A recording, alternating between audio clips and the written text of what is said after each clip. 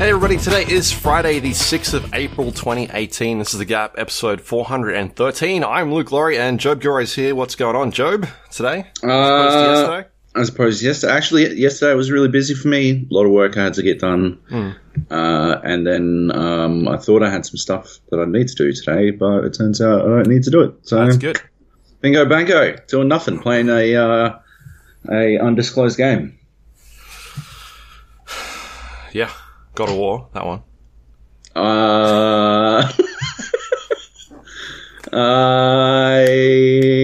Not confirm nor deny it. yeah. That's what I was trying to search for. Yeah, cool. I am definitely not playing an undisclosed game. Oh, okay. Yeah, definitely not playing. Yep. Okay. Just to make that clear. It's super clear. Yeah. I nearly died last night, Joab. Oh. Yeah, I was watching some TV. And what was I watching? I was watching some Star Wars The Last Jedi bonus features, the documentary. Sure. It goes for like an hour and 40 minutes. It's pretty chunky. A lot in there. That's not TV, but go on. What's that? You weren't watching TV. You were watching extra features on a DVD. Yeah, well, I was watching... Anyway, look, I was watching the TV. And I'm sitting there watching and I see something out of the corner of my eye near my arm and I'm like, oh, what the fuck is that? And I look down and I'm like, oh, there's a spider there. And so I get up and turn on the light and it's a fucking like white-tailed spider. Shit. One of those, so for anyone that's not from Australia, we have a lot of shit that will kill you here. We do. Snakes and spiders and that sort of thing. And so whitetail is one of the, up there with, like one of the most dangerous in Australia. Like that won't kill you, but it'll fucking hurt. I don't think anybody's died from a spider bite in quite a while, right? I don't think so. But the problem with the whitetail is that when it bites you, it causes necrosis. Right.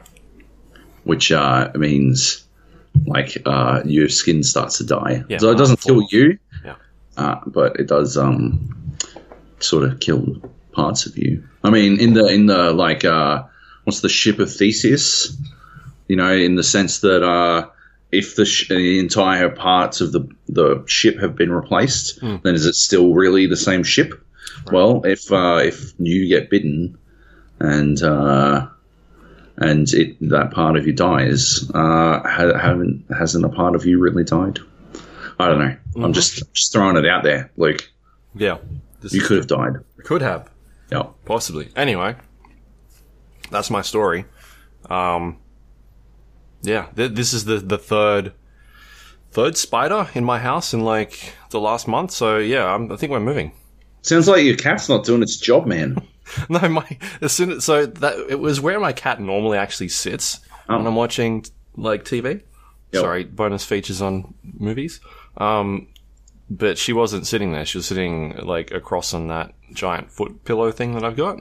And as soon as I turned on the light, she was like, "Oh, what the fuck? It's 3 o'clock in the morning. Why are you turning the lights on, dickhead?" Sure. And then she saw it and went like straight for it.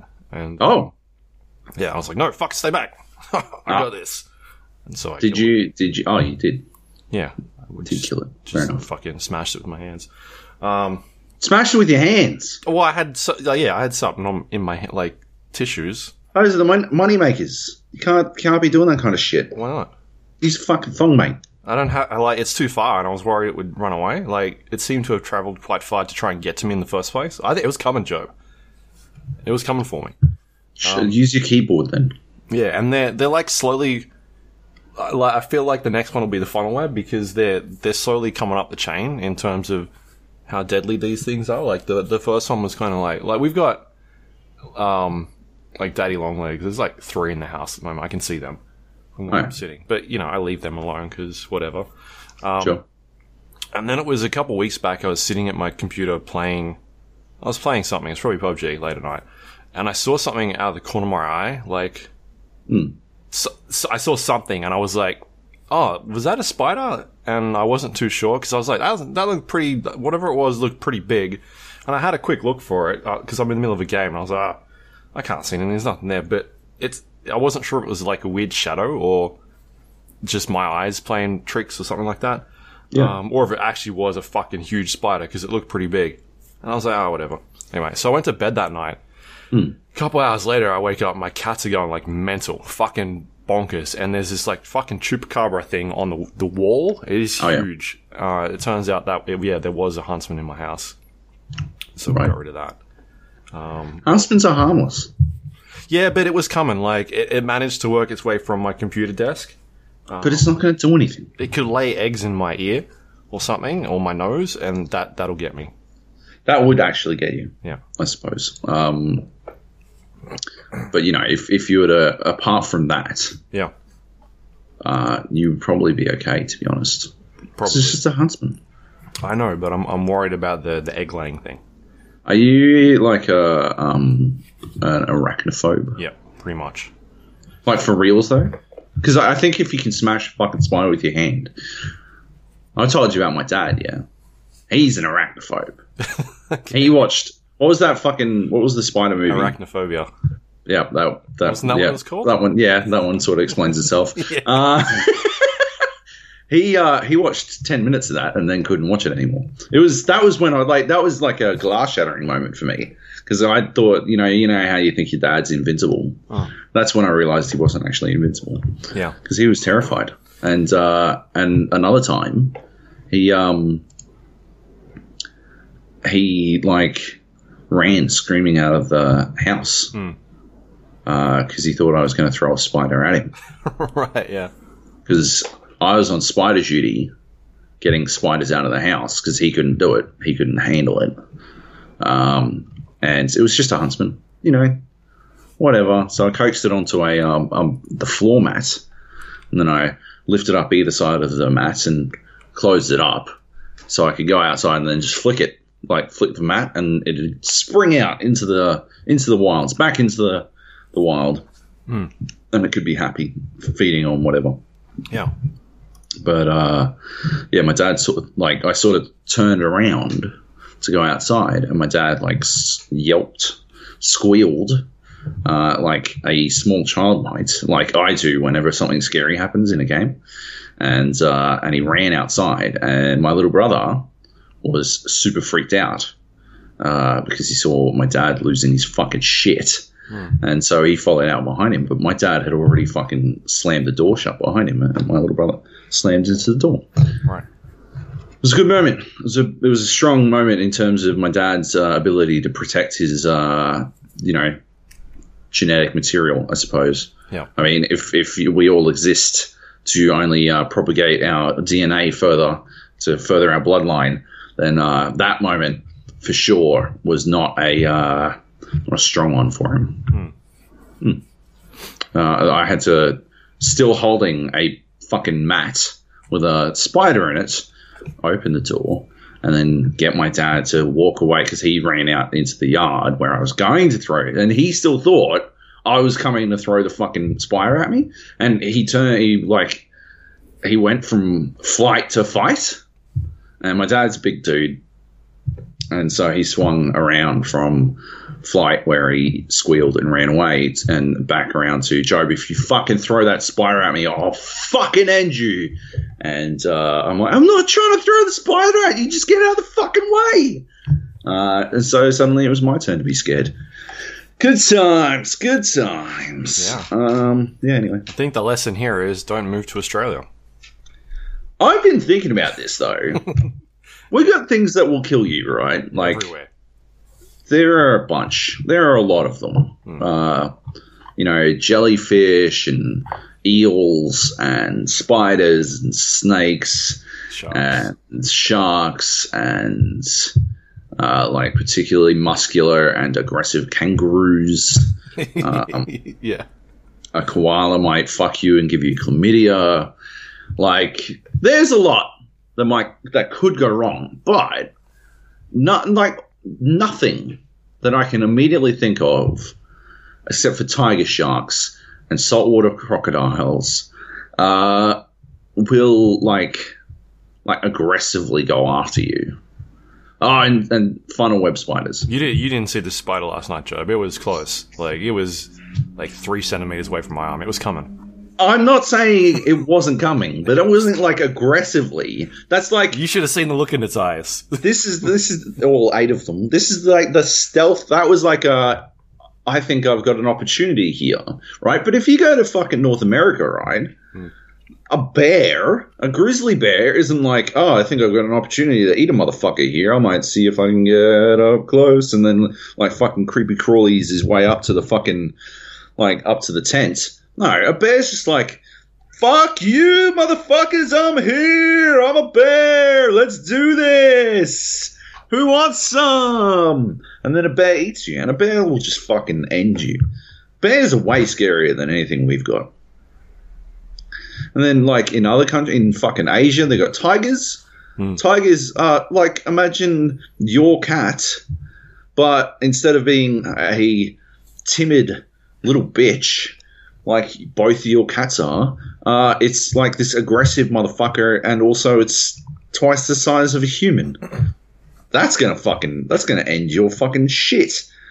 We'd be fucked. Australians would be fucked around a tiger. We hunted Tasmania. A Tasmanian tiger was a fucking barely a dog, and we got rid of them without any trouble. But we still did it because we were like, yeah, well, fuck, I'm not dealing with a tiger. A real tiger would fuck us up. Africa has lions. Europe has bears, wolves. We don't have wolves. We've got dingoes. What's a dingo eating? A baby. A singular baby. Exactly. A single baby throughout the history of time. So all I'm saying is everywhere's got some stuff, but Australia isn't actually that bad, except for the saltwater crocodiles, the tiger sharks, the great white sharks, the Irukandji jellyfish, just don't go in the water, all right? Yeah, just don't go in the water. And the funnel web spider. Yeah. We went out for a drive to the bush on the weekend. Yeah. And I saw a goanna. Right. It was pretty cool. Yeah. He walks up. He was like just walking straight up to me because I was eating a chicken sandwich. Oh, you wanted some of that chicken. Wanted some of that chicken. He wanted that chicken dinner. But my wife made me scare him away, even though he seemed friendly enough. Was it big? I think he'd bite your hand off. It was big-ish, but my hand was bigger than his head, so... but he was long. He was like 1.5 meters long. Anyway, he comes wandering up. And I was like sitting there. I'm like, fuck, we're in the wild. Like, I haven't been in the wild for ages. And then the panic set in. And I'm like, are there any fucking holes? We had our picnic blanket down. I'm like, there aren't any fucking holes in the ground, are there? Because I've never seen a Sydney funnel web. Yeah. Ever. I've seen pictures of it. I've seen pictures and like on video, but I've never seen one. I know they're lurking holes, and I know they're massive dickheads, and that's all I know. And so I'm fucking not about it. We had redbacks in Queensland. Yeah, they're everywhere. Yeah, like that's I think the worst we get. We don't even get whitetails. I think just redbacks is probably the worst. And they're not even that bad.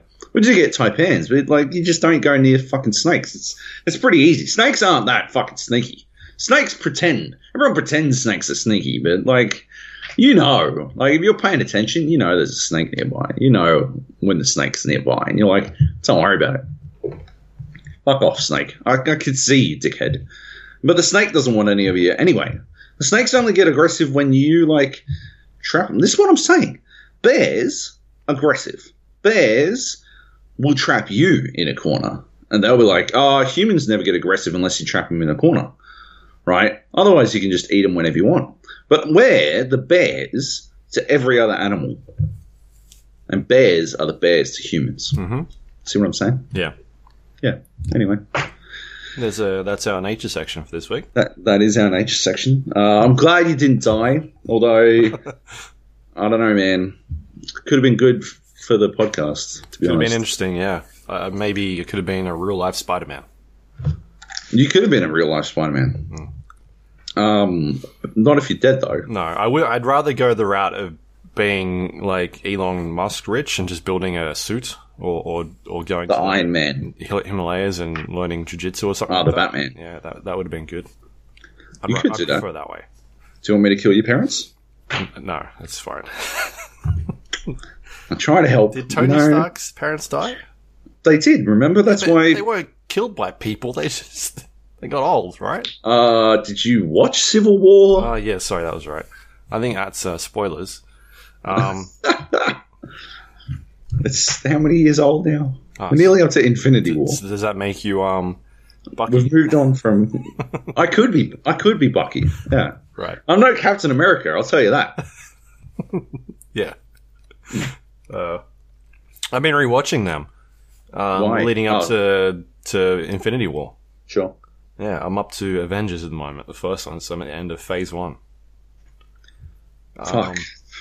You've got so far to go. Yeah, I know, there's quite a lot. They still hold up, I feel like. Like, some, yeah. Do they? Like, original Does Iron Thor Man's 1 hold up? Yeah, the original Iron Man's timeless. You still have to watch Iron Man 2, don't you? I watched Iron Man 2. Yeah, that's part of Phase 1. What was it like watching it when you weren't too drunk to remember anything? It was okay. Like they're fine. They're not bad movies, but they're okay. They still hold up. I think Thor still holds up. It's still got funny bits in it. But yeah, it's cool. Anyway, still got a lot to go through that. Yep. Should we talk about some games then? Let's do it. What do we got? I don't have a lot this week. It's a very slow week. But we can talk about some things. Fortnite is on the list. Fortnite is on the list. Hang on. Let's open up my chicken packet. I thought you were playing with straws or spoons or something. I don't know how old this chicken is, eh? Might not eat the chicken. What is it? Like a packet of chicken? What do you mean? It's a barbecue chicken in a thing. I was going to eat it because it was in the fridge, but we don't have the best fridge disposal policies in our fridge. There is a funnel web hiding inside the chicken. Well, I already opened it, so it missed its opportunity. I closed the fucking lid up and I put it back in the fridge. I should probably just throw it in the bin, eh? Or just leave it in there. See how long you can, keep it in let the fridge it go for. Yeah. No, we did that with a turkey leg. Didn't go well? It was pretty bad. It got to the point, you know how eventually it gets to a point where you look in the fridge and you're like, what's in here? And it looks completely different to what it once did. And you're like, I don't even know what this is. And you crack open the lid a bit and you're like, oh my fucking God. And I closed the lid and I put it back in the fridge, which my wife was not happy when I told her this story. But I told her after she'd already cleaned it out. So, All right. Too late. Otherwise, she would have made me clean it out for sure. But that's just our Cold War, where we just sort of stall for as long as possible, so that the other person has to deal with the thing. Yeah, it's good. It's only with cleaning. What was I going to say? Fortnite. Yeah, I was doing a story for fandom.com that you can read right now. It's called The Royal Battle, Fortnite versus PUBG, where I try to determine which one's better. Does it go for 3 pages? It's pretty short. Okay. It's only 1,200 words long. Yeah. And obviously I conclude that PUBG is better. Right. Obviously. But I needed to play some extra Fortnite so that I could record some footage. Mm-hmm. And yeah, played some Fortnite. The reason I put it on the list is because I actually jump into Fortnite every now and then to play with my little brother on PlayStation, but I don't really talk about it because I hate playing it, and it just reminds me of how I hate playing it. And I don't like playing on console, so that's never a good thing either. But anyway, I went in and I'm like, I'm not going to build anything. I'm going to see how far I can fucking get without building anything, because everyone is always like, building is a key skill differentiator. It's what makes Fortnite so good. It's what makes it so much more competitive than PUBG. It takes so much more skill than PUBG. Horseshit. But it does, like, it is an interesting facet. You do need to learn how to fucking build to find success generally in Fortnite. Like, at the most basic level, you need to be able to make some fucking stairs so you can get up to the good loot that's hiding in a fucking roof or whatever. Yep. Anyway, I landed because I was just trying to take some screenshots and get some, like, interesting clips and stuff. My primary purpose was to get a screenshot of the guy looking at the camera, but I couldn't get the fucking... I never play on PC, so I don't have any fucking emotes or anything. Anyway, so I couldn't make it happen, but I just decided I'd play through all the way without building anything, except for I built one set of stairs right at the start to get back up to a fucking roof to get into a chest. And like the rest of it, I never built. Killed like, 4 people with a shotgun. I picked up a crossbow, which you can actually aim down sights with. It's got like a scope. I don't think I've ever picked up the crossbow before, but it was my only option, so I picked it up. It didn't do enough damage to kill a dude, so I will continue to never pick it up again, but it was, I wasn't able to scope it in, and there wasn't that bloom bullshit, so that was pretty good. But I figured I'd go with the shotgun, because, when I play on console, you play with the shotgun, because it sort of does a little bit of the work for you. And I figured maybe if it's going to bloom anyway with the assault rifle, I may as well fucking do it. And it worked out pretty well. I just shotgun motherfuckers. I had to unbind all my keys because I still had a bunch of keys bound to make it easier to build stuff in Save the World. Remember when we were playing Save the World, the PB variant, before they cloned PUBG. I had a bunch of stuff to make that easier, and every time I'd knock a button on my mouse, I'd start building some shit, and it happened twice during firefights. But I still managed to kill the other people, which was inexplicable. I didn't build anything either. The fucking build menu came up, and when the build menu's up, you can't shoot. Yeah. Anyway. So I killed the second dude I killed. We were on a crate, on the drop, supply drop, and I opened it up, popped it open, and there was a bush inside. So I used the bush, and I just fucking snuck my way into the final circle. And there was another bush in the final circle, so I went and just plonked on top of that. And I watched as 11 people started to build these massive towers, and they were just springing towers up around me, and I was just like sort of very slowly looking, because if you turn too quickly, you can see the bush turn, but if you turn very slowly, you never see it turn. And you can't alt look, which is still a huge mistake. But so I just watched, and they didn't pay any attention to me because I was just a bush. And then right at the last moment, I sprung up and chucked a boogie bomb at one dude who was building everything non-stop, and went and took care of another guy. And then there was 3 of us left, 3 total. One dude, like the one I boogie bombed, was like a fucking master builder or something. He's like out of the fucking Lego movie and shit. He's just like springing walls up constantly, like fucking, and he's got this giant tower, and it's all stairs, and he's got stairs flared out from the fucking side so he can like pop out and shoot at you and shit like that. Anyway, so the other dude, so there's me, there's fucking H.H. Holmes, the dude who's building the murder house, and there's the third guy. And me and the third guy completely silently decided not to attack one another. We were like full blown in view of each other, and we did nothing to one another. And we just focused on killing this guy.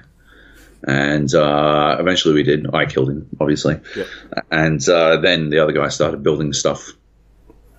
And I used all my good stuff to kill this guy, to kill H.H. Holmes, and so I didn't have anything to really stop him from getting over the top of me.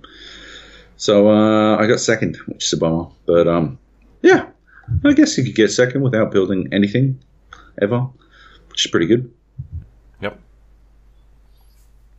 they've got a couple seconds by not building stuff. Yeah. Because I'm the same sort of thing where I'll jump in every once in a while and see what's new. Yeah. And I don't know, I'm not a fan of sitting in fucking castles building shit. I'd rather go out and look for people. Yep. So yeah, usually when I get select the last 5, everyone's building towers and I'm running at people. It's not, I don't know, I don't find that part fun. Yeah. Yeah, I mean, basically. Yeah, anyway. They put in vending machines, I think, a couple days ago, where you can insert materials into the vending machine and get out things from it, weapons or items. Do they? So. Yeah, so like if you need like a pot, like a shield boost, you chuck in 400 wood or something like that, or throw in some brick and get a fancy weapon out of it.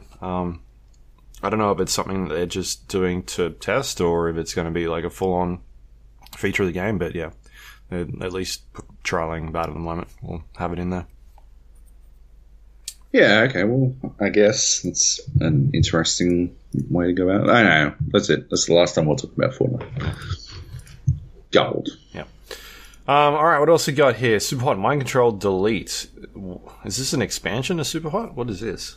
Yeah, it's a standalone expansion to Superhot. I wanted to play some Superhots. For some reason, I don't have it in my Steam library. Superhot? Superhot, yeah. Even though I definitely played and finished it. I must have it on some other platform. Yeah, maybe. And I couldn't remember. Yeah, I don't know. I couldn't work out where the fuck it was. Was it a review copy that got deleted? Oh, maybe, but I fucking hope not. Like, yeah, that'd be a bit lame. Anyway, yeah, so I couldn't find it, and I decided, fuck it, I'll buy it again, I guess. And then I'm like, it's $25. I'm not playing that. I'm not paying that. Fuck that shit. But then I saw Superhot Mind Control Delete. I'm like, what the fuck is this? And it's like a I don't know, expansion. It's a standalone expansion. It's half the price of Superhot. And I'm a fucking massive fan. Basically the same like concept as Superhot. In that you like time only moves when you move, and yeah, it plonks you down in a level, and basically challenges you to get through to the end. You've got different like characters you can inhabit, like the ninja or the addict, and they have different like abilities. But otherwise, yeah, you just sort of you go through the game. And the twist is that each time it like puts you in a different level. Yep. So when you die, you have to start from the get-go again. So you have to like basically by the end of the game, which is I'm up to like level 12 or something, 12 or 13. By the time you get to level 12 or 13, you have to basically complete 15 levels in a row. And if you die, you get reset to the start. And you can, as the ninja, you can cop 2 hits. As the addict, you can cop 3 hits before you die. Right. And the amount of hits you can cop carries over between levels. And the levels are randomly assigned, so you won't do the same. Like, you might do level 1, level 2, level 3, level 4. You might do level 15, level 3, level 2, level 7, etc. Then the next time you play, it might start off on level 8, and then level 9, and then level 1, and then etc. etc.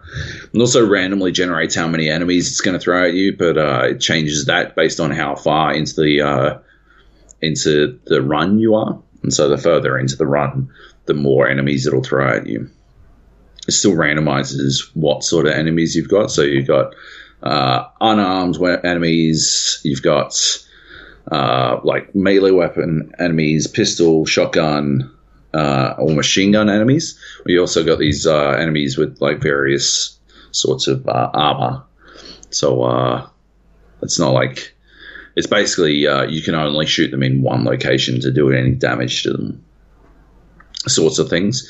And because everyone dies in one hit, if you shoot one of these armored guys, they'll drop their weapon, but they won't die, and they'll go grab another weapon, and then they'll go on from there. The different characters have different like abilities as well. The ninja starts with a katana, which is pretty awesome, and he can throw it and recall it, like bring it back to him, and you can use that to sort of set up traps.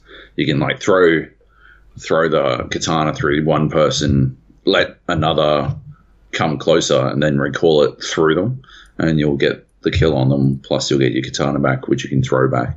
You can't use it constantly. It like has like a cooldown of like I think 5 seconds, but in a game where time's not moving except when you move and everything's as hectic as SUPERHOT is, it can be pretty fucking, like 5 seconds can seem like an eternity. You can absolutely be all like, fucking when am I going to be able to get my fucking sword back? The addict has the ability to like inhabit another character. So they'll like teleport into them basically. And you can use that to set up like kills. Basically, you let the shotgun guy fucking tee off on you, and at the last second you teleport into said shotgun guy, and he'll die. Like those bullets will no longer hit you. You'll be the guy with the shotgun instead. Yep. You don't start with the ability, like when you start off a run, you start off with a basic character, but as you go through, you get to these shop points where you spend your high score to unlock different abilities. And generally, as the ninja, I won't use anything from the shop. I won't spend any high score at the shop because I don't find any of the abilities that the ninja unlocks to be that useful. But as the addict, if you can unlock the ability to keep the weapon, because if you teleport into someone, they'll throw the weapon away. And you can teleport into them and keep the weapon if you upgrade to that ability, but you can also teleport into them and the body that you've left will perish no matter what. So you swap minds basically, but their mind will explode from the swapping. And you can use, and the third level of that upgrade is you can chain your swaps together, provided you're quick enough with the chaining. And that's pretty good, but it's hard to pull off. And I find that if I tend to like, because everything happens in a matter of like moments in SUPERHOT, I find that if I'm concentrating on making sure I get my chains correctly, I tend to fuck up in some other area. Because you're so laser focused on making sure you get the chain that you'll wind up like letting something else slip by, and usually you'll cop a hit as a result. So I don't do it anymore because I don't have enough focus in me to make it work the way that I guess I'd like it to. And also I don't want I guess like because it costs you high score, I want to keep the high score as well. Like the trade-off, the risk reward isn't good enough for me. What else is there? I don't know, man. I find it, I'm hopelessly addicted to it. I keep going back to it. I've played it basically every morning before I start doing any work. Like for the last week since I got it. Basically, I'll play it for a good half an hour because I try really hard because, working from home, you got to have your fucking work-life balance or whatever the fuck. I try really hard to not start working at like 8:30 or whenever the fuck I finish my coffee. Or like I could very easily, the moment my wife has left the door, I could very easily just start work. But yeah, I just feel like it doesn't like back when I used to do that. I'd procrastinate very easily, and I'd self-justify it by being all like, well, you started work early, you might as well wrap this shit up. I know it's 1 o'clock. Take a 2-hour lunch and just wrap for the day. Yeah. So it's just not a good. You got to have habits, right? Working from home, you got to have habits, and so my habit is I start work at 9, and yeah, so until 9, I'll generally play SUPERHOT Mind Control Delete, which I don't know, I haven't finished that last run. I get to like 14 or something, and I'll get fucking hit, and you can tell how you fucked up and why you fucked up, and you're absolutely 100% like, I'll get it next time. And maybe you do, maybe you don't. But yeah, it's just because it's all randomized, and because like the enemies it sends are randomized, the levels themselves are static, and so you begin to learn the levels, which is like good. So you learn that like there's one level I'm thinking of in my mind's eye where there is a particularly safe area that you can get to. It's sort of like this bar, like the lobby of like a fucking like a Yakuza hangout or something. I don't know. There's fucking samurai swords and like shuriken and fucking guns and stuff all over the place. And if you can get to the bathroom at this bar, then you can sort of like you're safe because SUPERHOT will spawn enemies from different doors all the time. And if one of those doors is behind you and you're not paying enough attention because you're fucking focused on whatever's in front of you, then you can very easily cost some shit. So now, like, because I've learned the level, I know that along the way, like, depending on where you start, because you also start the levels in different spots each time, but like along the way, you have different options about what you can pick up. And generally, like, my attempts to get to that safe area will involve just stalling for long enough to actually get there. And so it's not like, because basically all of the good shit in that level is on one side. And so if you spawn on the other side, you've got access to like bottles and glasses that you can throw, but you have fuck all in terms of actual weapons. So you basically like just pick up fucking bottles and throw them at your enemies to stall so you can get across to a fucking weapon so you can do something about them. Yeah, I don't know. Feels good. Oh, the other thing is if you press F5 when you finish a run, it replays the whole thing at full speed. Yeah. Which I love to death. I feel like fucking John Wick every single time. I like fucking, you'll start a level with two dudes with guns standing on top of you, and you've got nothing in your hands, so you punch the fucking guns out of their hands, and then maybe like fucking throw a glass at another dude behind them with a shotgun, and he like drops the shotgun and you grab it out of the air and shoot one of these dudes and throw it at the other guy and chop him with a fucking sword. And then like that's all. And like when it plays out with the F5, it's like, I don't know, a tenth of a second. Yeah. And you're like, holy fuck, that looks awesome. Which is really cool. Yeah, I think the original game had that sort of thing as well. I'm pretty sure it did. But yeah, I don't know, man. They've done a like really good job. It's early access, and yeah, I think it's really good. I'm currently ranked in the top 20 for like the last level I did. Yeah. Like top 20 in the world. But I think it's actually just that there might be only 20 people who've finished it. Yep. Well, they're like, playing it, yeah. Yeah, I'll play it. I don't know. It seems popular. I'm like ranked fucking, I don't know, 8,000 or something for like the lower, no, 50,000 or something for like level 1 or something. But it just gets super difficult. Right. Yeah. Anyway. Cool. They seem to be pretty on board with this SUPERHOT IP, this brand, right? They're sort of sticking to making a lot of content for it. They did the VR stuff and a lot of ports.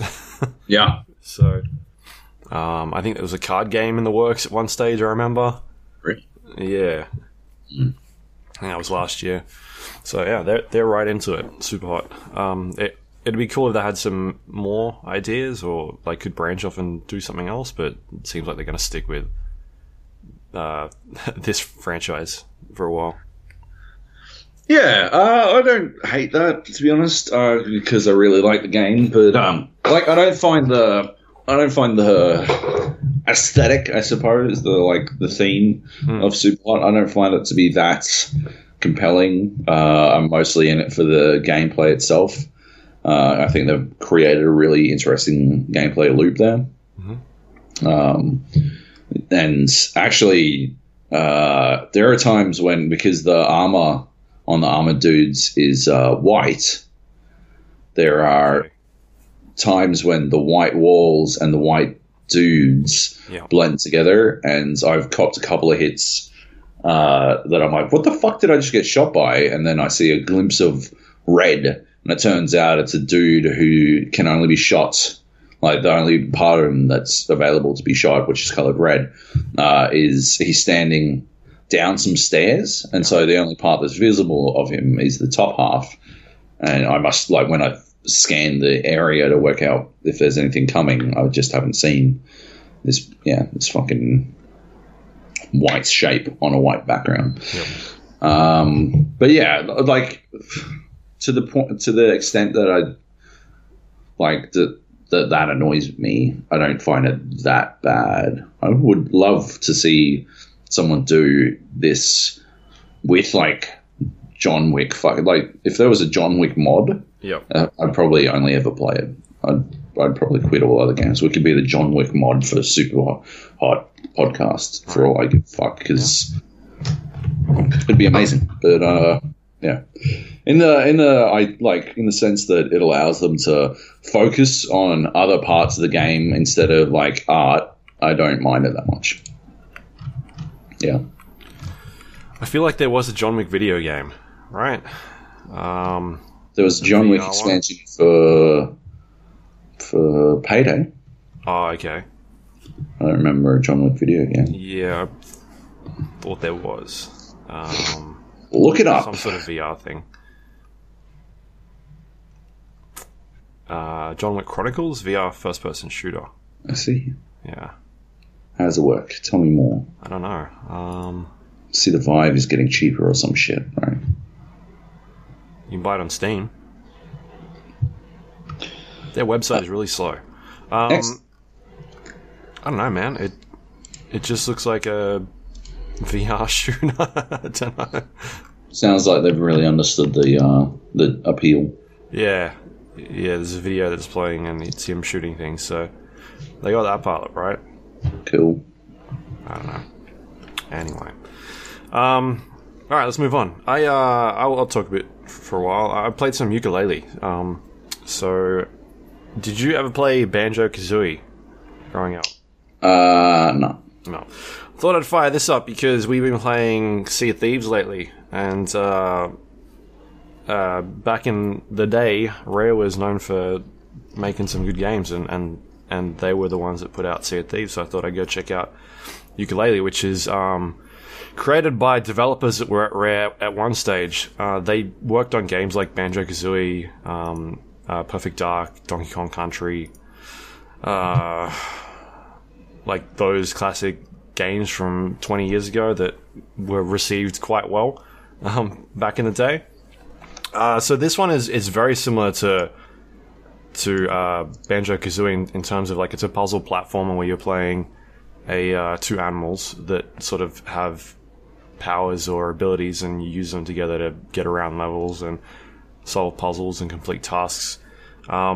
With this one, what you're doing is going around and finding pages from a book, and as you collect more pages, it allows you to unlock more levels, and sort of progress through and do all that sort of fun stuff and solve more puzzles. What's really interesting about it is that the actual levels within the game, you're able to spend these pages to expand the world. So you go into a world, complete a bunch of puzzles and get pages for them, and then if you want to, you can actually leave and then go to the next world and start, collecting more things. Or you can actually go back into that same world, spend points, and then it expands it, and it sort of adds to the environment and adds extra puzzles in there, and like things that weren't in there before now are there, and like there's like it'll put a bridge in a certain place and allow you to get to another area and all this sort of cool stuff. So that's actually really interesting idea that the game sort of does. And the other thing that I really like about it, and it's I guess one of the complaints that we had about when we played Mario, is that in Mario you're kind of just collecting stuff and they're not really doing anything with it. You're just collecting things as you go. Whereas in this game you're collecting feathers, and you're spending feathers to upgrade or get new abilities, and these abilities allow you to solve different puzzles as well. So for instance, like some of the stuff you can get early on is like you can for example take these berries that were set within the environment, and you can eat them, and then some of them have different properties, like there'll be a fire one or an ice berry, and then you can use that to interact with certain objects within the environment that allow you to complete another puzzle. So it allows you to go around and collect objects and then use that to get new points, to get new abilities that allow you to get more pages and that sort of thing. So you're at least incentivized to go and do some of this stuff, because it means that you're getting things for it as opposed to just collecting stuff for the fun of it.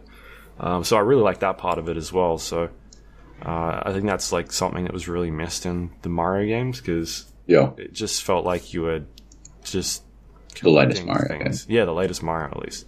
They didn't really try and evolve that idea of having some sort of leveling up system or like progression that was meaningful. So that was cool. So yeah, they're the kind of two things that I've really noticed that I've liked about the game. Like that they've kind of thought about, all right, how can we take this genre and expand on it and try and bring some fresh new ideas. Oh, like they're not super new, but they've, things like the expanding world thing I think is really interesting. And like a lot of the puzzles some of them can be super simple, but there's a lot of variety in there. Like there could be there's like races or going up against certain types of like a boss where and it was super funny. I really enjoyed this part. There's like this mini boss with he's got like this ramp that goes down, and he kind of spits logs at you, and you're jumping over these logs to get up the ramp, and then once you get up the ramp, you knock his teeth out, and then he sort of blows you back down the ramp, and then he throws even more logs at you, and he throws like fireballs as well, and then so you do that like 3 times. But as he's doing it, he's having this little banter with you and throwing out these really funny quips, and talking to you about like things like, I don't have enough money to pay for my teeth replacements and all this sort of stuff. But I just thought that was really clever and smart dialogue. It actually made me laugh quite a lot. So yeah, just having a variety of different puzzles in there as well that was really cool, like unexpected. I didn't really think I was going to be doing that. I thought it was just going to be like a getting to places and collecting the thing from a high location. So there was a lot of variety in there, which was good. I've enjoyed what I've played so far. It is not like blowing me away in terms of I'm like, oh, you've got to go get this game, it's freaking amazing. But it's fun. Like it sort of tickles that nostalgia factor from games that I played 20 years ago, and seeing some of the people that made those games reimagine that for today, which is really cool. So yeah, man, if you haven't played it, definitely check it out if you see it somewhere on sale and you enjoyed that type of stuff, because I think it's really fun. And it's an interesting look to sort of compare that to where games like Mario, for example, because you don't see a lot of puzzle platformer games these days, and when they do, they're very sort of like stuff that Ubisoft's doing with sort of minimal, like very short games that kind of just take a couple hours to finish, and they're not like these big 40-50 hour games anymore. They're arty type games, so which isn't wrong with it, but yeah, I enjoyed what I played, so definitely something to check out if it's on sale, or because I think that came out nearly a year ago. I think it was last year. We had Nate on, and he talked about it for a while, and he seemed to quite dig it as well, from what he played.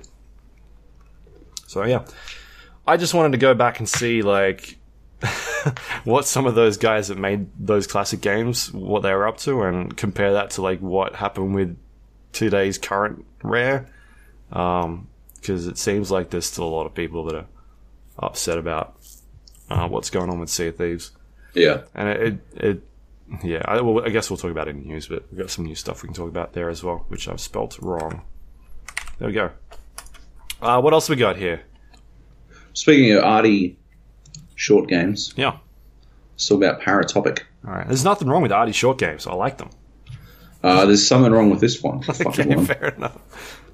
Tell you fucking what. I saw a bunch of people on Twitter that I follow talking up this game, Paratopic. Crazy. Why do you follow them? Just unfollow. I follow them because I like to not argue with people. No, I like to stay away from just listening to people who agree with my own opinion. All right. And they were talking about this game a lot, and so I'm like, I'll give it a look. You can only get it on itch.io, but I actually like itch.io as a platform. I like the concepts. It's for experimental sorts of games. It's like if Netflix, there was a Netflix for art house cinema or something. But yeah, this one is awful. I fucking hate it. It's supposed to be, it's like this super lo-fi, which means, bad graphics, on purpose, lo-fi sort of thriller. And yeah, it like sort of strives to, give you this sense that you don't know what's going on. And so it does these harsh cuts between like scenes, and so you'll go from doing one thing to another, and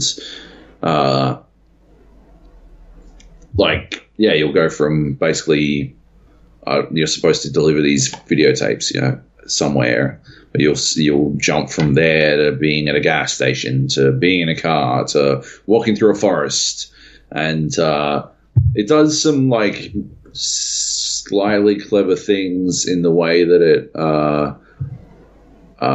sort of guides you in some of those sequences, but largely, it doesn't, like, I don't know, I was terribly unimpressed.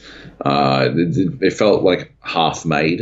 It felt like it ended when I got like halfway through it. Anyway, I tried to look into a bit more of what people actually liked about it. And one of the things I saw was that, that games are about exploring emotion. And in this case, and this was something that was said sincerely, this is not me being a sarcastic dickhead. In this case, boredom is an emotion that this explores.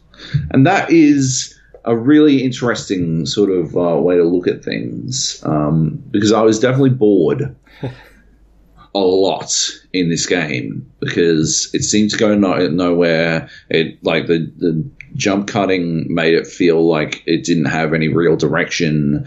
It told a disjointed story that I ultimately wasn't that interested in because it failed to invest me properly. But it also had these, like, the driving sequences where you're in a car are like long. I didn't time it exactly, but like it felt like 10 minutes plus of driving on an empty road.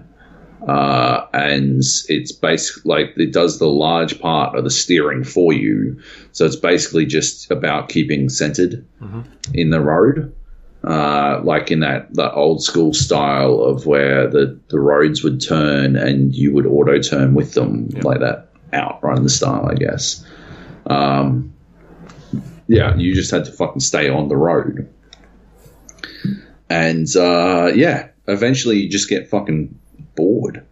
And if it was some sort of clever fucking like commentary on like drowsy driving or something, like fucking well done, but they didn't like sell it properly. I never got the fucking punchline. That's what it feels like. It feels like the Shaggy Dog. It feels like they're making our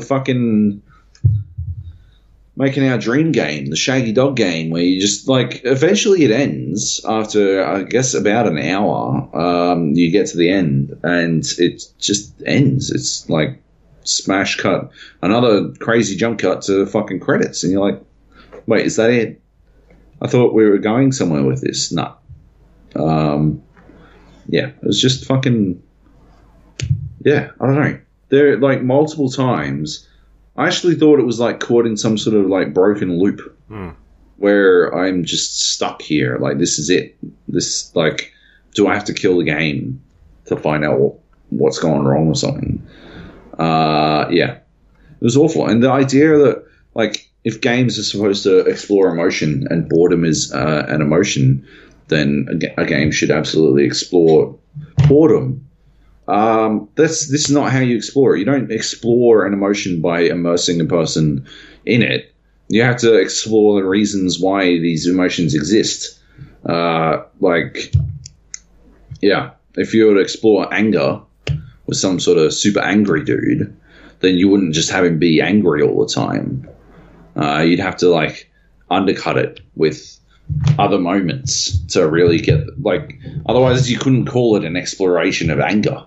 Right, an exploration of rage, right? Like, he couldn't then be some sort of, like, deity of battle, right? It'd just be this dude who goes and smashes things all the time. Like, you don't see the Hulk isn't a story about fucking the Hulk smashing everything all the time. Even when that's largely the deal, it's like about other stuff. They weave other things in because that's how fucking storytelling works. That's not what happened here. It's just an exploration of boredom in the sense that it makes you really fucking bored. And yeah, anyway, don't play Paratopic. It was like proper bad. And it's not scary at all either. I had one jump scare, and because I was so fucking mind-numbingly bored, it got me pretty good. That's because I didn't expect anything to happen, let alone like that to happen. Yeah, it didn't even get me that good because, like, compared to some other games, it didn't get me as good as fucking that crazy maze game that I played. Because that one actually built up. That was like that's an exploration of terror. Well done. And that was another like super cheap indie game. I don't know. Anyway, fuck that game. Yeah. Right, yeah. What else you got here? What else do we got there? Minit. I've only been playing this one a bit, but I'm liking it so far. It's basically you live for a minute. You've got 60 seconds to play through this game.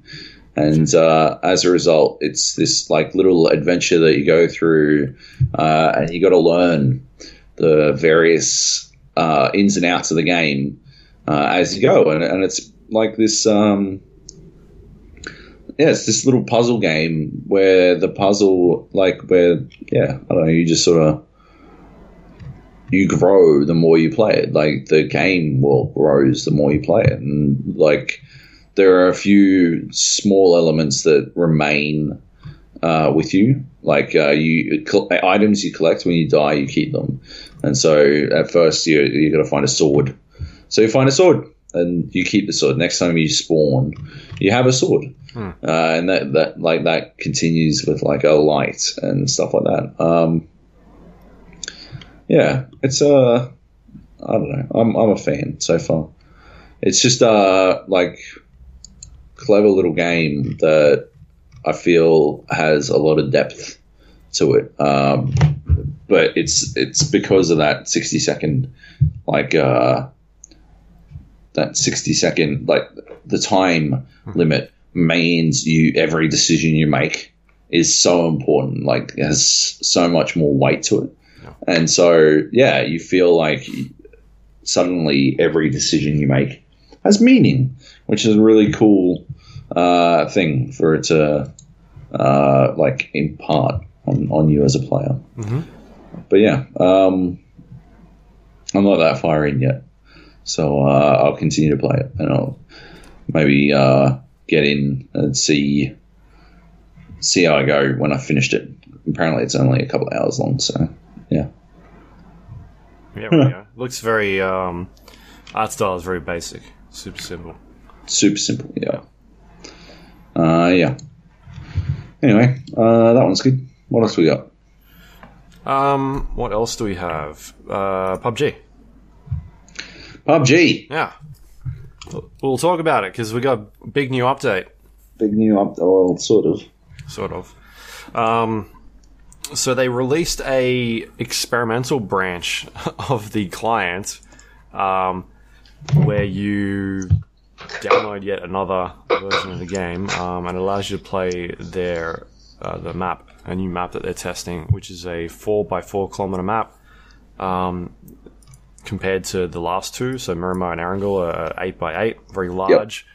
This one is a lot smaller, or half the size. They have also changed the speeds of the circles so that they actually come in a lot quicker. They're trying to make a faster paced game. So traditionally, I guess a PUBG game normally lasts for between about 35 minutes, around that mark. This game mode has cut it down to, I think it was it 20? I think it's 20-minute game now. About that, 21 minute game. I think I timed it. Yeah. Right, okay. I didn't time it. But yeah. So they've cut about 15 minutes out of it. A lot faster. They're basically trying to get some modes in there that are a bit quicker to sort of get through, as opposed to the the longer drawn out ones. So I don't know, what did you think of it? Like, it's very different to the other ones. It's got this like Asian influence in terms of the art style and what they're going for. A lot of like green foresty hills and huts, that sort of stuff. Yeah, the Vietnamese theme, I guess. I like the theme of it. I like the setting. Yeah. I think it could. I don't know if it's like it would be too taxing on the game, but I think it could do with like more bush. To be honest, mm-hmm. I feel like there are fucking jungles in forests in Erangel that have more like leaf cover. Yeah. Okay. And this is an almost entirely jungle map. So I find that a bit interesting. I think it's the areas. Once you start getting the central part of the map, there is a lot of forest. There's definitely a lot of trees. I just feel like in Erangel, you've always got some bushes and stuff as well. Mm-hmm. And I didn't feel like there were a lot of bushes. Yeah. And you don't like, I'm not saying hiding in bushes, but you want those bushes so that you can use them as an immediate bit of visual breakup so that you can get through an area. Because I don't think it has the topographical cover of Miramar. Miramar is very bumpy. Mm-hmm. So even when you aren't in hard cover, if you lie down, you can probably find an angle where you're safe. Actually, we did it the other day. Remember when we won that game on Miramar? We were just sort of caught out. Were you in that game? I don't think you were in that game. Not sure. No, I don't think you were. We were just sort of caught out in the middle of fucking nowhere.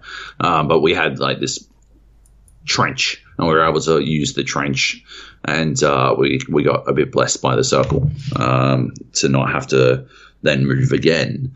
I felt like there was one particular that death we had on the fucking hill. We were free shots. If that had happened at any other time, if the circle had been a lot larger, we would have been fucking free shots from fucking ages away. And because of the way trees and grass and shit is rendered, we would have been fucking easy. We were following some guys for ages because they were fucking easy to see. because I feel like topographically they might have actual like hill ridges, but because those ridges lead to a lot of flat land, you have to choose which side of the fucking hill you're on. Yep. And like in a lot of cases, it feels like there isn't a good choice. Whereas if it's like this bumpy terrain, you can lie down in a divot on the ground and get away with some shit. And I don't know. So I feel like topographically it's not really where I'd like it to be. And I wonder why that is, because I felt like they learned some really good things and implemented some really good stuff in Miramar about like not actual like object cover, right? Like cover that isn't made of an object, but is just the dirt. I think that's like one of my favorite things about Miramar. Yeah. It just isn't here in Savage. So this actual map is being made by a different development team. It's being made out of I think one of the US studios now. Right. So, and the reason why they've released this so early is that when they put Miramar out into the test server, at that stage, they felt like it was too late to fix any issues with the map. Right.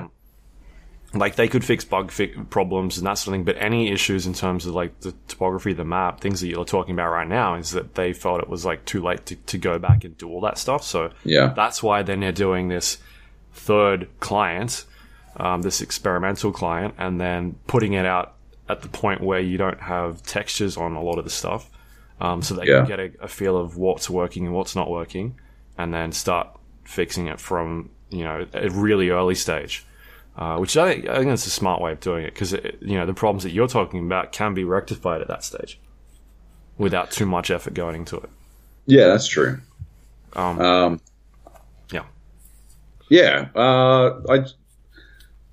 guess like that's probably my biggest complaint is that I feel like there isn't good cover. And the two ways that Aaron, like the way that Erangel solved it is with visual cover, and the way that Miramar solved it is with like hard topographical cover. Yeah. And it doesn't do either of those things, and I find that super odd because it's a fucking jungle. So yeah, I don't know, man. It might they still might have a lot of things to add. I like there's stuff in there. I don't really like some of the areas. There's I think it's the abandoned resort.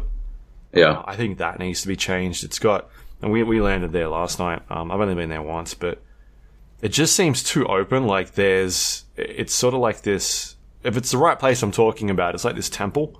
And there are holes in the roofs. Oh my god, yeah.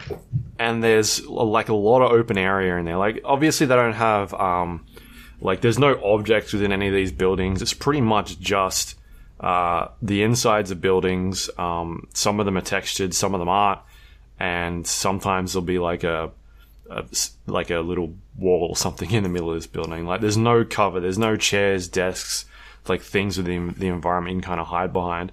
But in saying that, I felt like that particular building or that temple, I feel like there's too much open area. Like you can get attacked from pretty much anywhere. You're safe. You're not safe no matter where you're standing. There's something that come like literally down from the roof, or that's the only place in the map that I've been to where I've been like, I don't know why I would ever want to drop here. It just doesn't make any sense to me. Yeah. Because the map is laid out to a point where, because it's so small, you can pretty much get from anywhere when the plane flies over. Because it's a 4 kilometer radius. You can generally fly about 3 kilometers in either direction, depending on how good you are at that part. So you can get pretty far, at least most of the map, I'd say.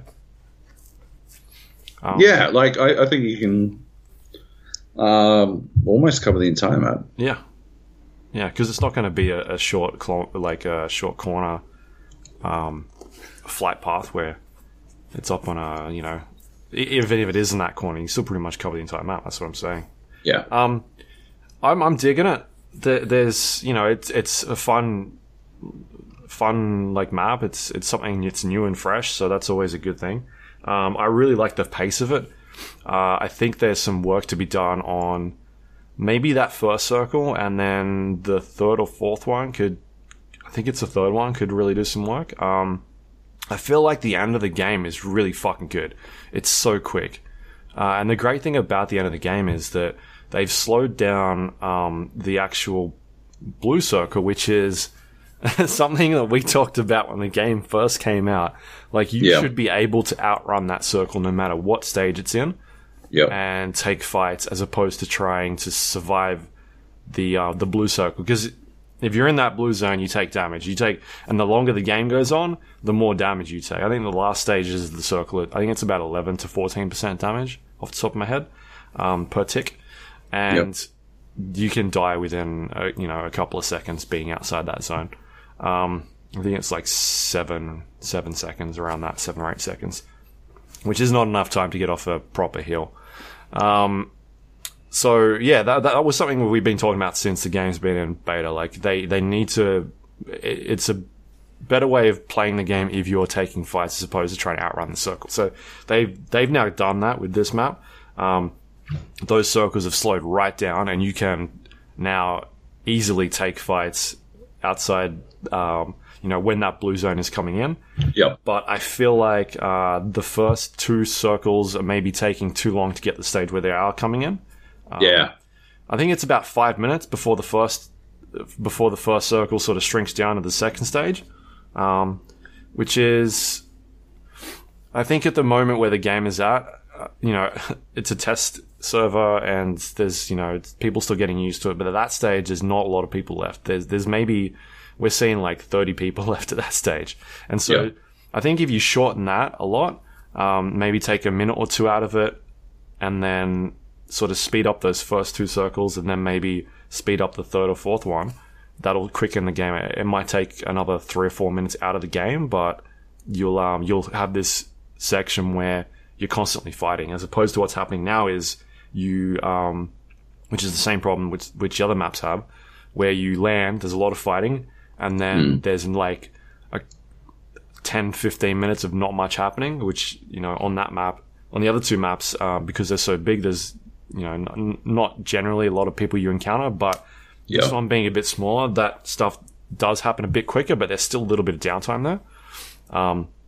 So yeah, I think that's an area they could improve on a little bit. But I really like the circle speeds. I think they're awesome at the moment. They feel really good, and you don't feel like you're fucked. From like a circle placement, like you can still outrun that stuff and take fights and sort of position yourself really well and get into places that you feel like you can get to. It's I think it's a really good spot at the moment. It's a good progress.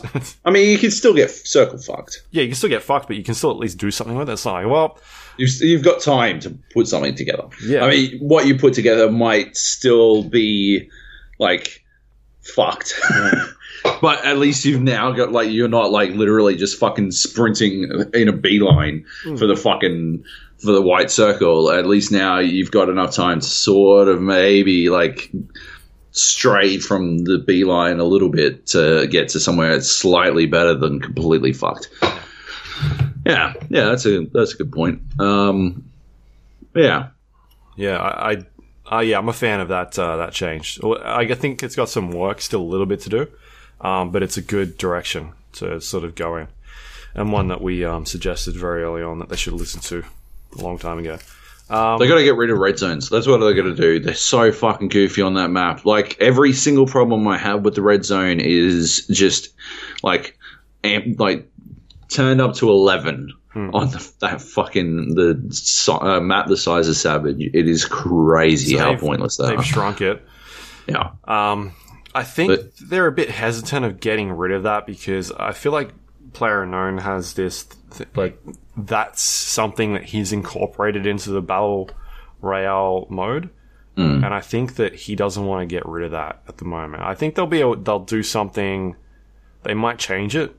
Like, it may not be bombs dropping down or something, but I've got this feeling that he doesn't want to get rid of it because it's like an idea that he's come up with that's unique to that genre. Yeah. Yeah, no, I get that. I just don't. He's been way too fucking precious about it. He has to get rid of it. Everyone fucking hates it. I don't know. I cannot fathom a person who's like, fuck yeah, red zones. What a cool fucking mechanic. But in the map like fucking Savage, where ultimately you don't want to be in a fucking car. Like that, cars are horrible. Cars are fucking terrible. And so in Savage, right, you don't want to be in a car because everyone can hear you from fucking 40 fucking miles away. And so the moment you're in a car, everyone knows where you are. And yeah, you got to dodge like 40 billion fucking rocks. Yeah, tiny rocks that are all colored green for some fucking reason. Yeah, that's how you deal with red zones, though, is getting in a fucking vehicle and getting the fuck out or staying inside, right? But there's a lot of space that isn't actually inside in Savage. And so, yeah, red zone, you just feel sort of boned. Yeah. You feel super boned. And, yeah, man. They got to get rid of them. So the other changes they've got in there is dynamic weather now, which that's really cool. I like that. That's smart. I've not seen the fog yet. Have you run into that? No. Only rain. I had rain. Rain and thunder. I thought that was really cool. Yeah. And it's an interesting way to sort of to change that. It's not like the rain issue before was it made it kind of hard to hear everything. It's quite loud and noisy. They've toned that down quite a lot now, which is cool. So yeah, they're toying with that one a bit.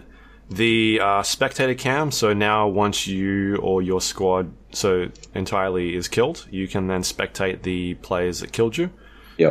Or if you die from a red zone or blue damage, I think it targets maybe the closest person. I'm not 100% sure on that one. But yeah, it's taken that idea from, I guess, Fortnite, where you can sit in the map and spectate people and see who wins, which is an interesting way of going about it. I don't mind it, as long as it doesn't bring any issues with screen cheating, that sort of stuff, giving away players' positions for the people that are sort of working together, which is, you're always going to have that problem, right? I think there's a way of fixing that. You can't really get around it. Yeah, no. If you've got this mechanic in there. Yeah, exactly. But I feel like, I don't feel like it's going to be a huge problem. And there's ways, like, if you see something that looks kind of dodgy, at least you can report them. Yeah. But I like that. It's cool. It means you can watch, if it's the end of the game, there's a couple people left, you can sort of watch how that plays out and what happens. It's cool. I dig that. Instead of just watching the kill feed. Yeah. And the other thing they implemented was the first circle now will appear while you're in the plane. I'm not a fan of this change. I don't like it either. I don't like it. I don't know. I don't think it needs to be in there at all. I'm not understanding the mechanic, or I'm not really sure why it's in there. Yeah. The reasoning has to be to give people enough information to hang themselves, right? Like, it's about giving them enough rope to fuck themselves out of an opportunity, right? Yeah, they're trying to lessen the RNG factor, right? Yeah, but I don't think. Initial circle RNG is not something that I feel is we how many times did we land outside of the fucking circle and then won a game? Yeah, fuck. I don't know. At this point, I'm pretty convinced if we land at Zaki, we will fucking win. Yeah, we won that game. When was it, on the weekend? I think it was Monday or something. It was this week. When we landed at Zaki, we fucked around for 20 minutes and then won the game. I think I have probably a 90% win rate at Zaki, man. It's ridiculous. And it's almost, I think 2 of the games I've had where I started at Zaki have actually been in the circle at the start. Every other time, it's outside of the circle. You just, that is... The game is just dealing with it. But, even when we landed outside of the circle of fucking in Savage, right? You land outside of the circle, you just fucking walk it in. The circle changes that they're making, I think, are more important to RNG management because that enables people to think about risk management as opposed to just, giving people the information from the get-go is, I think it is about...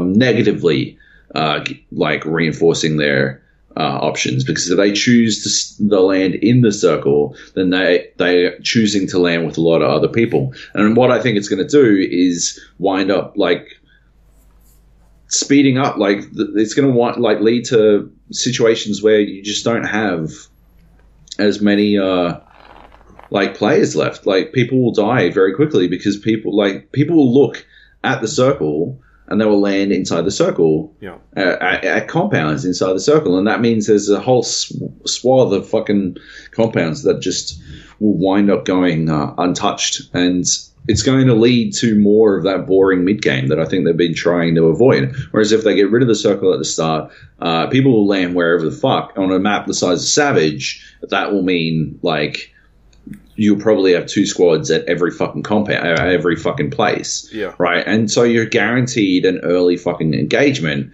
and then the circle will dictate, like, mid-game engagements. That's how I think that's working. I don't think it is uncompetitive for them to not show the circle from the get-go. I think that's a mistake. Yeah, I don't know why they're doing it, because on one side you've got 2 different factors in this, right? You've got the casual games where everybody lands wherever the fuck they want and shit happens, and then you got the esports side of the professional teams where they've got their set places where they land, so it doesn't matter where the circle's going to go. They're going to land there anyway. So in casual games, you've got, it's mayhem for the first 10 minutes. There's people dying everywhere. In the pro games, nobody's dying because nobody's landing with other teams. So even by showing that circle, that doesn't affect the pro games at all. Yeah. Which is, I think, where they need to. They need to try and fix that at least. Well, that's what I think Savage is for, right? I don't think it fixes that.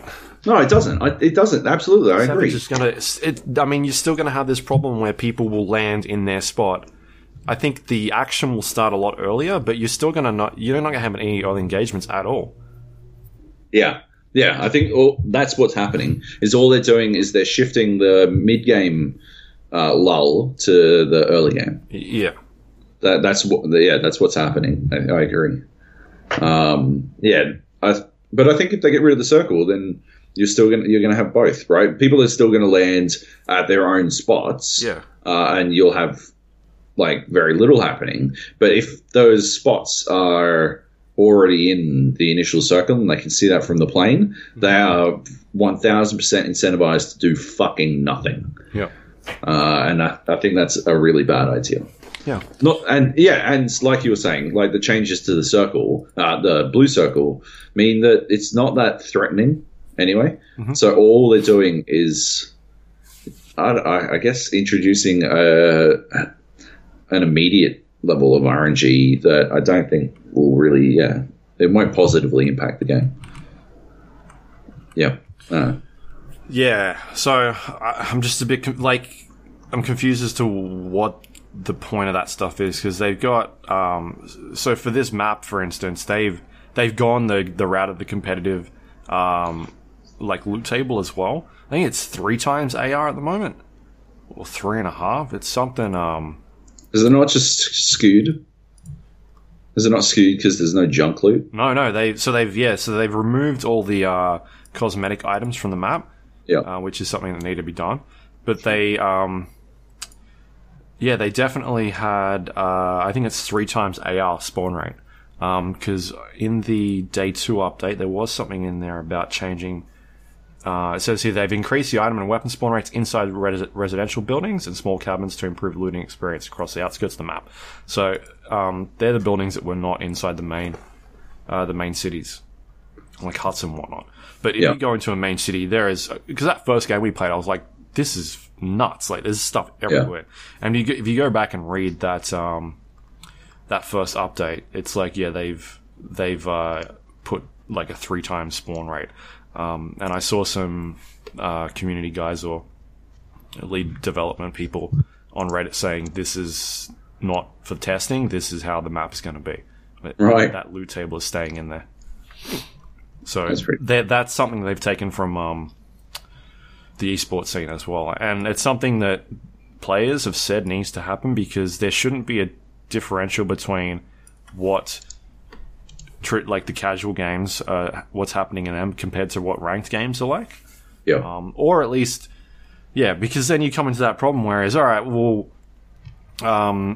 we've got casual games, here's the regular game, and then you can throw in another mode which is ranked, and then that could have the settings that all the pros are using, but again, you're like splitting the community base, and yeah, you're running into weird issues. Whereas if everyone's playing on the same field, like this is the settings that all the pro teams are using, then everyone's on the same page, right? So I think that's the way it should be.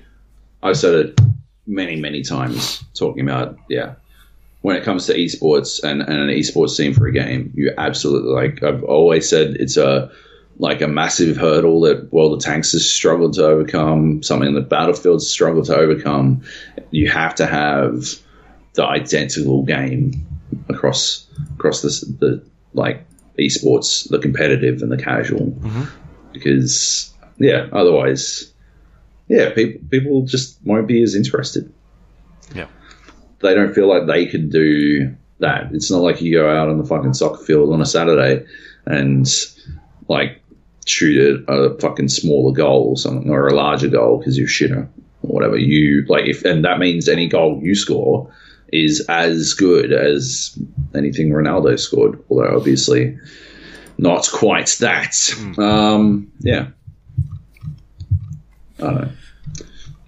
don't know. There's a lot to like with Savage. There's a lot to like. There's a few things I really don't like. I don't like that we're still stuck on TPP because we're on the fucking Asian servers. I fucking hate that we keep getting lumped in with Asia because I fucking hate third person. I fucking hate it so much. It is crazy. Well, we can continue on that. The new event mode for this week is called Tequila Sunrise, which has just started, I think, an hour ago. It started about 1 o'clock, which will be running for the weekend. So they keep doing these events, which we're playing quite a bit of them, actually. We did the last one, which was the flare gun. So they implemented flare guns into crates in Miramar. Sorry, not into crates, into sheds and shacks in Miramar. You'd get this flare gun, fire it off into the air, and that would drop a care package for you, which was like a double drop. So it looked a little bit different to the standard care package, and basically you'd fire it into the air and it'd drop where you're standing, which was a cool idea. It meant that you'd get to the late game and everybody's got stupid mounts of guns, like AWPs and AUGs and silenced weapons, level 3 helmets, just stupid. So we played quite a bit of that, but was that third person as well? That was third person, yeah. Yeah, and then this week's mode is Tequila Sunrise. It's a shotguns only mode and melee, where I think it's on Miramar as well. Yeah, it is. It's available for 4-man squads. Right. Again, we're being Oceania's being lumped into third person only. North America, Europe, and Asia have third person and first person, where all the Asia regions, apart from Asia, for some, I don't know why, have third person. So yeah, we're too small. We're too small a region. Just give us first person only then. Fuck, it's an event. It's not like it's the base game. People can just fucking play whatever. Just give us first person only. If we have to have only one thing. Fuck. Yeah, and like we've got inflated numbers on our region because the third person is full of people from overseas that will play on whatever servers. Nobody here plays first person. Like, the majority of local players are playing first person. And I think the reason why they're not putting it on first person is so that they can keep those overseas players playing on these servers. And I don't agree with that at all. That's horseshit. Fuck that. Yeah. It's trash. It's rubbish. So I think that needs to be changed, and especially for a mode like shotguns only. Just being able to sit behind a fucking wall and just peek it until someone gets close to you, and then just pop out and shoot them. Won't be fun. We should play it. I guess. Yeah. You go one pump action with the choke and the other Sega, I guess. Yeah, but I think it's cool that they're doing these events every week. It means you can sort of just have a bit of fun. Don't have to play the main game It's really cool. It's fun. Yep. And they also moved the spectator camera across to full release now. Oh, really? Yep, that got implemented. That's now in already. Okay, yep. Cool. Nice. Cool. Is that all we have to say? Yep. All right. That's it. All right, you talk about the news while I go to the bathroom. Talk about Spider-Man. Spider-Man. Oh gosh, I don't have it up at the moment. The news. Anyway, Game Informer is doing a hub section on their website where they're doing a couple of days of Spider-Man announcements, and they did the cover reveal on over the middle of the week, which showed off Spider-Man swinging through some buildings and whatnot, doing his spider things, and then the next day they did the release date announcement, which has been pushed back from what was supposed to be early this year or the first half of this year. So that's now being announced as September 7th, which is a week before Shadow of the Tomb Raider. So that'll be an interesting matchup, because I don't think Tomb Raider is going to stand a chance anymore of doing much good. And they also released a short gameplay trailer. Well, hang on. I mean, Spider-Man is PlayStation exclusive, right? It is, yeah. So Tomb Raider's still got, 2 other platforms that Spider-Man will never be available on, so it's not completely boned, I guess. No, I don't think it's completely boned, but I think it's going to struggle a little bit. It'll struggle a little. Yeah. It hasn't done that great in the past. They've always had issues selling that game. As much as they've been really good games, they haven't done too great, which is why the last one was a exclusive for Xbox. Yeah. But this one, yeah. Anyway. September 6th, quite early on, which is cool. We're just a couple months out. Did you watch the trailer thing that they put out? I don't think there was a lot of footage in there. It was like a minute, something like that. No. I jumped in and it seemed like a big lead in, and then I looked at it, how long it was. I'm like, there's not going to be a lot of content in this. Yeah. So, it was a lot of pre-order stuff, yeah. like most of it. Hey, pre-order the game, you'll get Punk, Spider-Man, and 2 costumes, which we're not going to announce right now. We'll announce them later on. So, yeah, that's where they kind of went with that. Anyway, that game still looks really cool. I'm definitely hyped to play it a lot. They announced the voice actor who will be doing it. It's the guy that did like Sunset Overdrive, like a bunch of other Insomniac games. I think he's done some Spider-Man stuff in the past as well. But other than that, I'm not really sure where he's from. He's like 40-something, playing a mid-20s dude. So that'll be interesting. Right. But yeah, that's about it. That's all they have for that. Yeah. I'm keen. I'm excited. I'm excited. I am proper excited for this game. It's really good. It does. Looks smick, but yeah. I'll still reserve judgment. I'll just wait. Yeah, obviously we'll wait and see. But it could end up being on my most disappointing games of the year. like you don't want to get too hyped. I think it's like, if it's anything like less than fucking good, it's a sure thing for your most disappointed, isn't it? Yeah, it could be. So you're a Spider-Man fucking goofball. Yeah. Yeah. Yeah. But everything I've seen looks so good. Like the fighting, I'm really digging that. Like that combat camera with it moving around. Fuck yeah. And it looks it's awesome. Like, I'm at the point where, I think I've said this before, like, I want to get a PlayStation 4 Pro just to play all the exclusives that are coming out on Sony the next couple of months. Or even weeks. Like, God of War's out soon. Every time there's a sale on somewhere, like EB Games had a sale on this week, like 20% off certain stuff, I'm like, is the PlayStation 4 Pro on sale? Yeah, I'm really hanging out to get one to play it on the pretty screen, like 4K stuff and that sort of thing. Yep. Anyway, yep. Keen as. The guy that did the cover for Game Informer followed me on Twitter. Did he follow you on Twitter? Alex Ross? Yeah. He did. Yeah. It's pretty exciting. I'm not sure where they... the guy. where that list came from. The guy who did the cover fucking mate. You don't even deserve to have him fucking following you. He's a Marvel illustrator. He's done a lot of covers for Marvel. So I'm just saying, like, I don't know whose PR list they got, because like literally within a couple of minutes of that being announced, because I was up at that time, he followed me straight after that. He did Kingdom Come. He's like a very iconic artist. I know he is.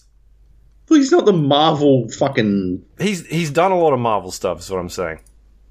He's done like some of the most iconic fucking DC shit, okay? You're on it. Too bad. We're talking about Marvel, not DC. Stop making about your things. I'm just saying his DC stuff is way better, because all DC stuff is better. Except for movies. Yeah, most of them. Alright, The Forest. I didn't know about this. 1.0 is coming out April 30th. End of this month. That's all they announced, though. Right. They didn't say what's coming with it, just that they're very excited to show what is coming with it. So I feel like that game's done. It's been done for like a year. Yeah. Or a year and a half. I'm hoping like we get a better server tool, so that, because it's currently fucked. It's really, really hard to make a server. Like it fucks up all the time. Every single time I go to do it again, it fucks up.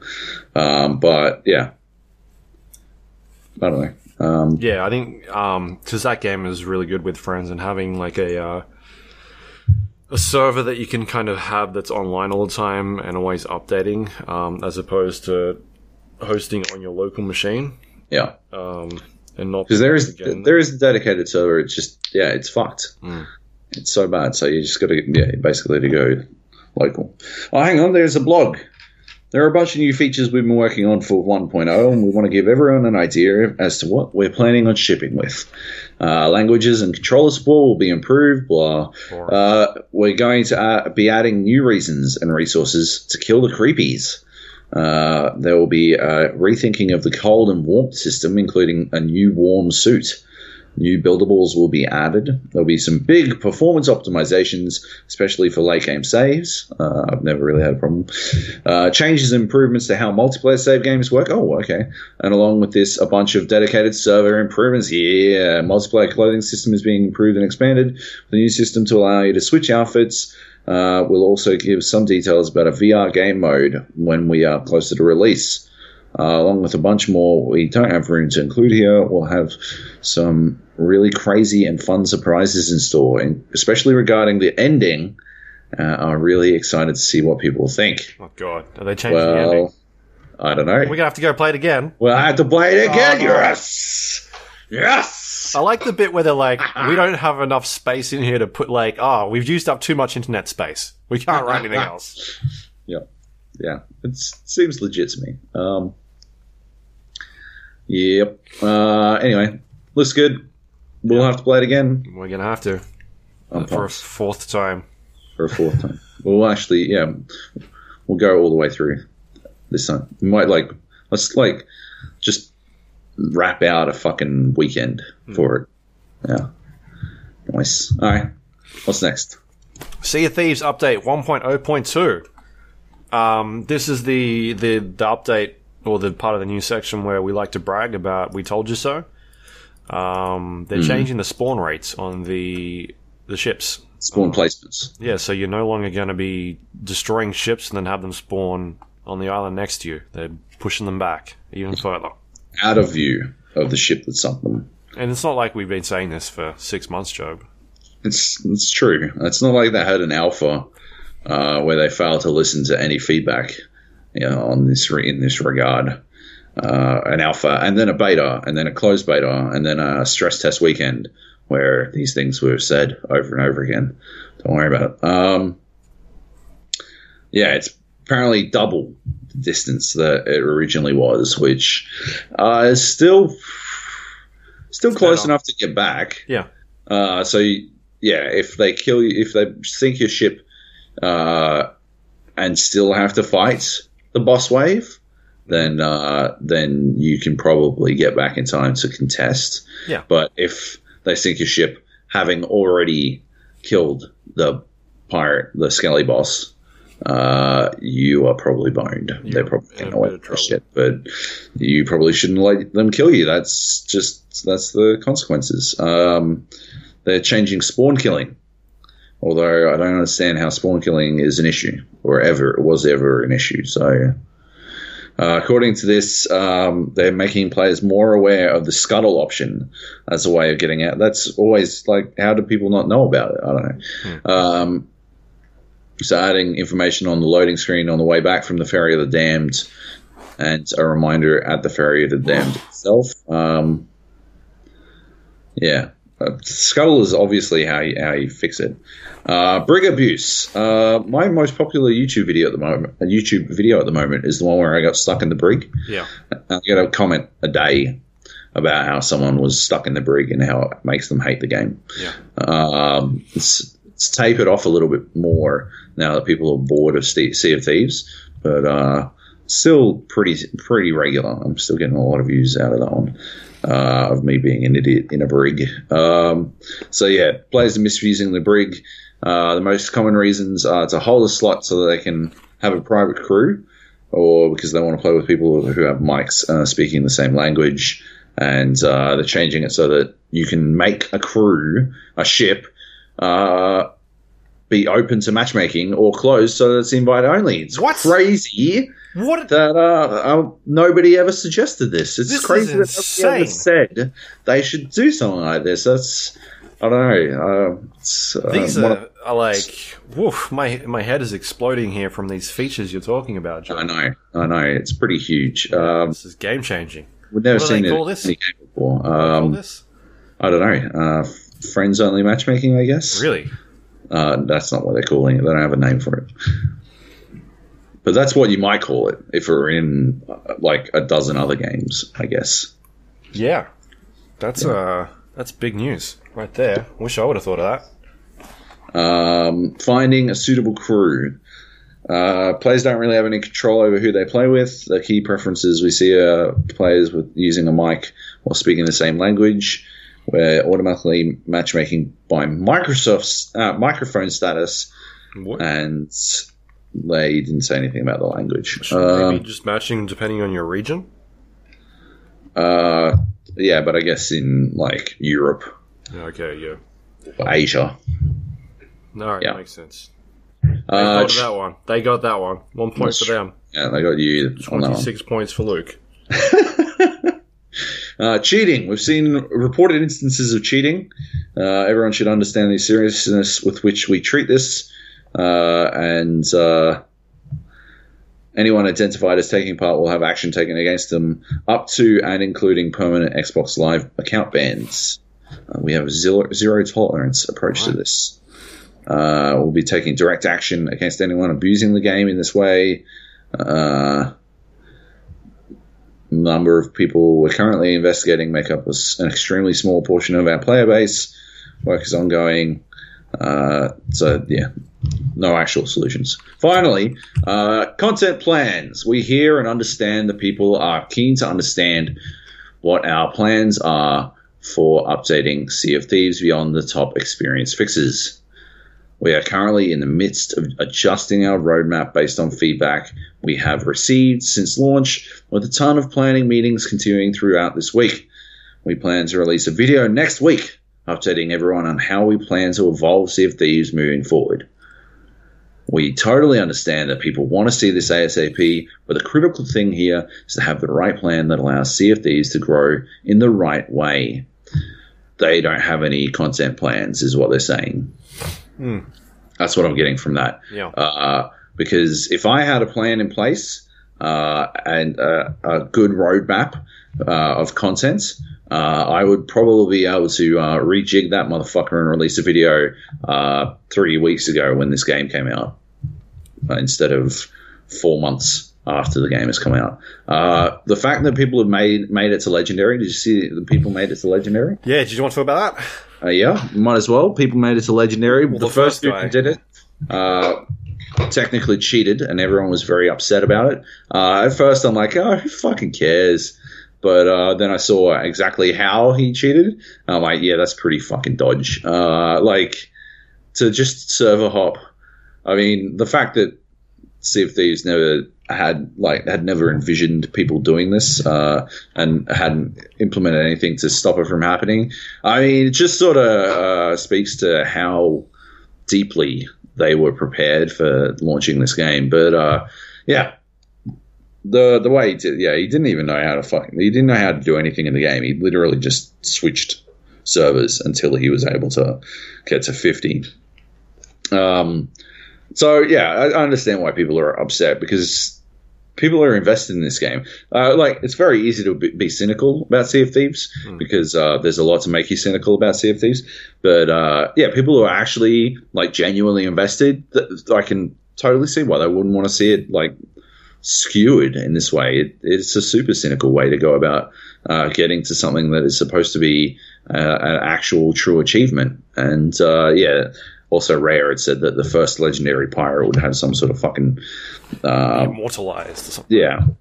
And they didn't want a cheat to be immortalized. Well, did they say that yet? They were supposed to announce their what they thought about it? I don't know. I didn't see that. I didn't see if they actually responded. Yeah. But it's they should probably, I don't know, step pretty carefully around that one, because the people who are properly invested are the only ones still playing this game. So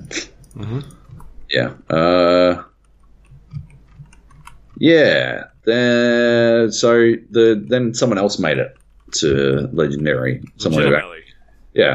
Put the fucking hours in and got there legitimately, and they found out that they unlocked a new quest giver who gave them the same quests that they'd already had. Just more of them.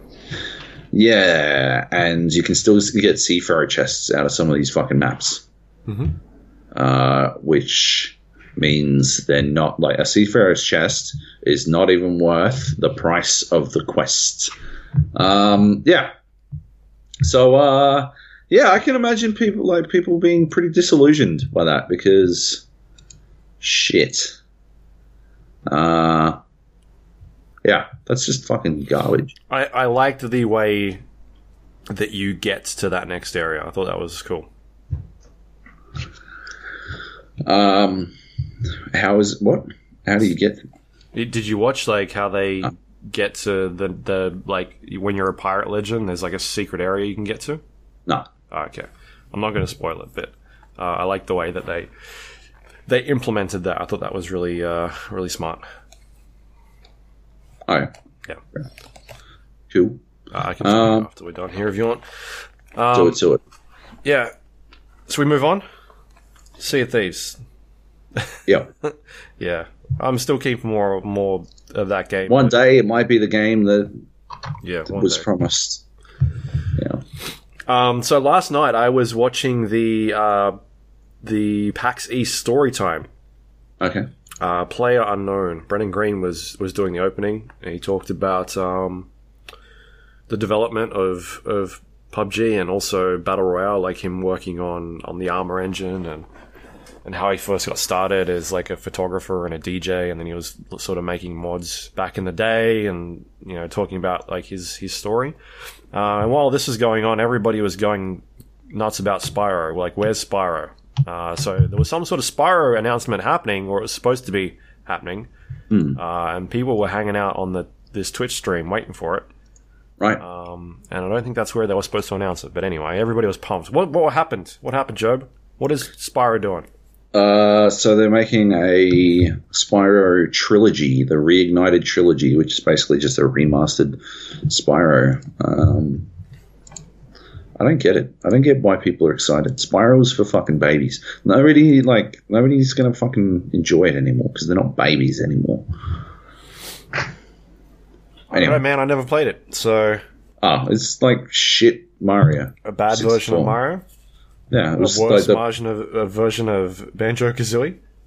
I suppose it might have been. It was it was baby's first Mario 64, baby's first 3D platformer. It was just lame. I don't understand the excitement, except for the idea that I guess people are young enough to have it as this cornerstone idea in their minds as like a game that they loved when they were growing up, and so they're excited to play it again. But they're quickly going to find out that it actually won't hold up because it was never very good to begin with. Yeah. I know this for a fact. I revealed this on Twitter, but we weren't allowed to buy a lot of games growing up, and because there were 3 of us boys playing on the one PlayStation that we got. My uncle got it in a dodgy back of the truck type deal. He got a bunch of them. So I've always wondered if perhaps he was the one who might have found the truck, so to speak. But yeah. Anyway, he gave us a PlayStation for washing his car. So it was definitely on the hella cheap because they were still fucking $900 at this point. And yeah, we weren't allowed to get a lot of games because, like this was way out of our fucking price range. We were still playing the fucking Sega Master System at this point. Like we never got the Mega Drive or anything like that. We went from the Master System to the PlayStation. Anyway, not allowed a lot of games. We would rotate picking a single game. And Metal Gear Solid had just come out and it was my little brother's turn to pick a game that we were going to buy. And I had wasted my pick. I can't remember if the timeline is correct, if I'd wasted my pick or if I was about to use my pick. But yeah, anyway, I got FIFA 98 Road to the World Cup because it was fucking awesome. And it was a good pick. It wasn't a wasted pick. I should have swapped it. Metal Gear Solid came out and my little brother got Spyro. And I've never been more angry. I've never, I think back on Spyro, seeing him play Spyro, because we didn't want to play it, because it was lame back then, and it's still lame now. But thinking back to Spyro just fills me with so much anger. And I had to rent Metal Gear to play Metal Gear, and I rented it a bunch of times so I could finish it. Right. Meanwhile, we could have owned Metal Gear. Mm-hmm. And I could tell from the get-go. And then my brother's pick, he picked fucking Final Fantasy VIII that same year. Fucking idiots. Great. But he'd done so well when he picked Final Fantasy VII. Final Fantasy VII is how the picking system started. Because he's like, look, I really, we have to get this game. I will do anything. And then it started out with trading for chores, and then it evolved into I think my little brother and I were being pretty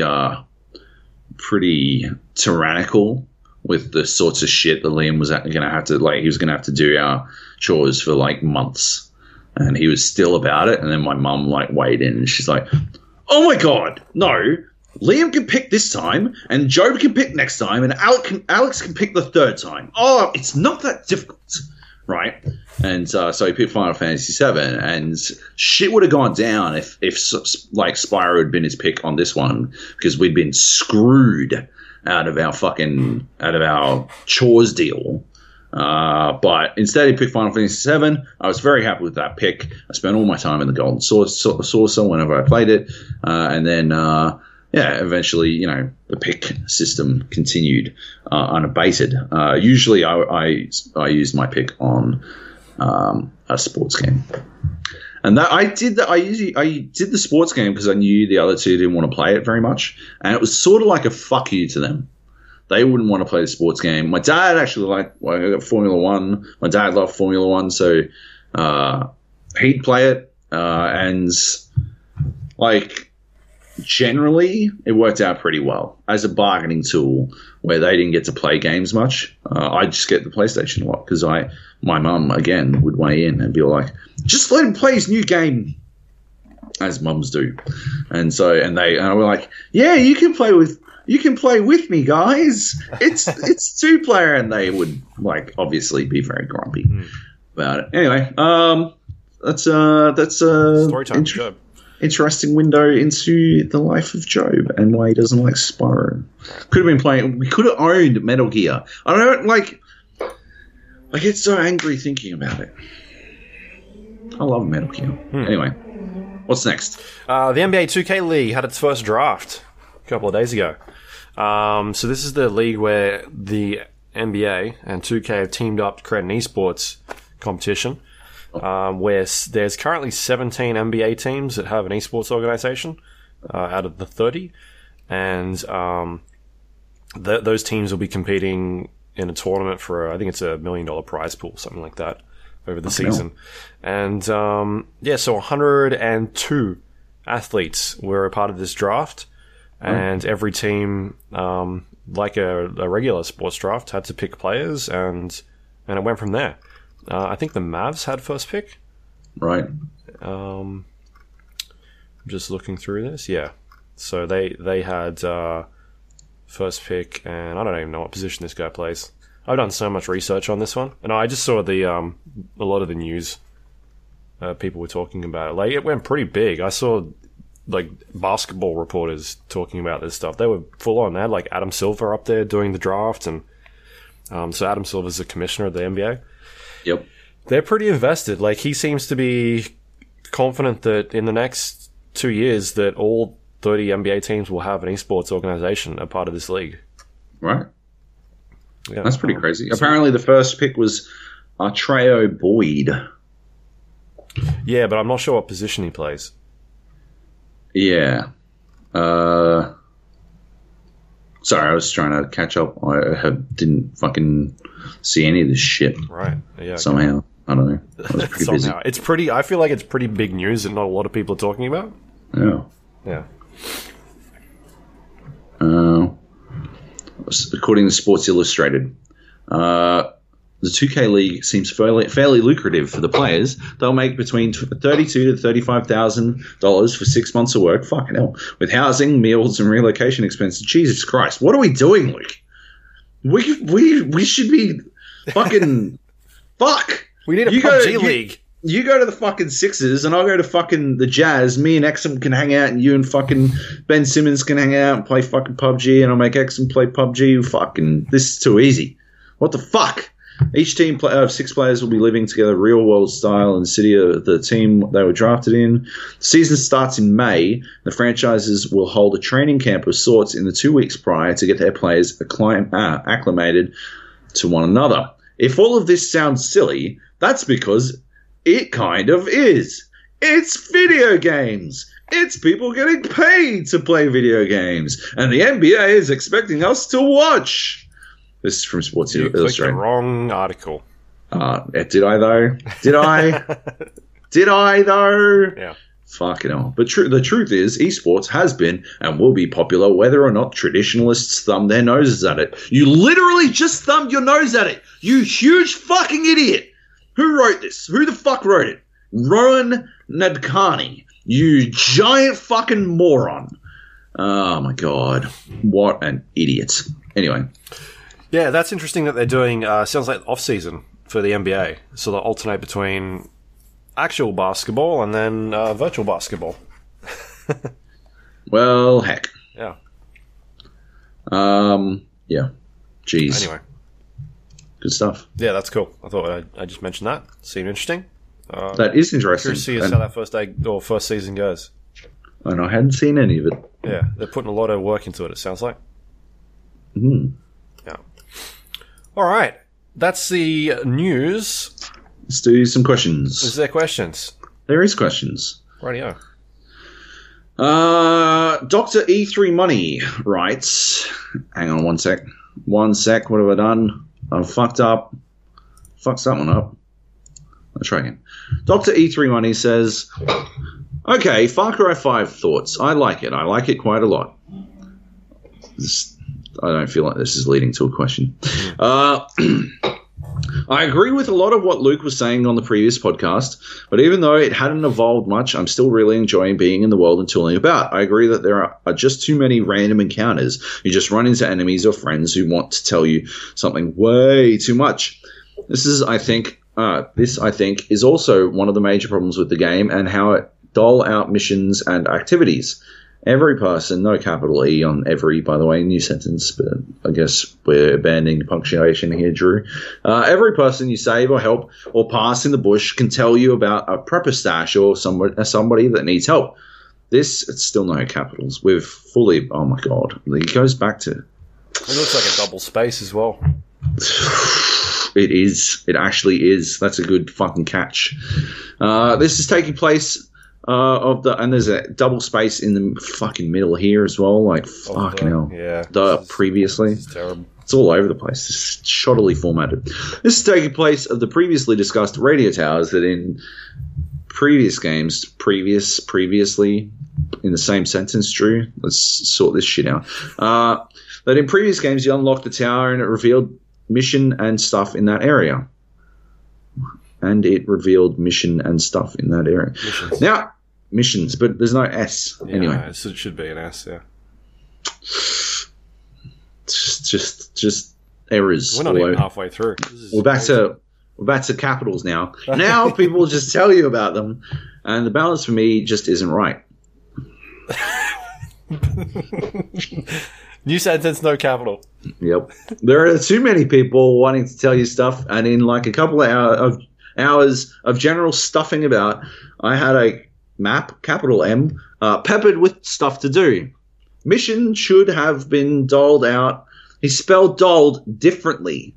He spelled doll as in like a doll up further, but now doled is like the doll. Like you're getting paid by the government. Exactly. Mission should have been doled out at a different pace. This is then a direct hindrance. Fucking, I've lost it. To your, because he didn't use any paragraphs either. It's all just one giant fucking body of text.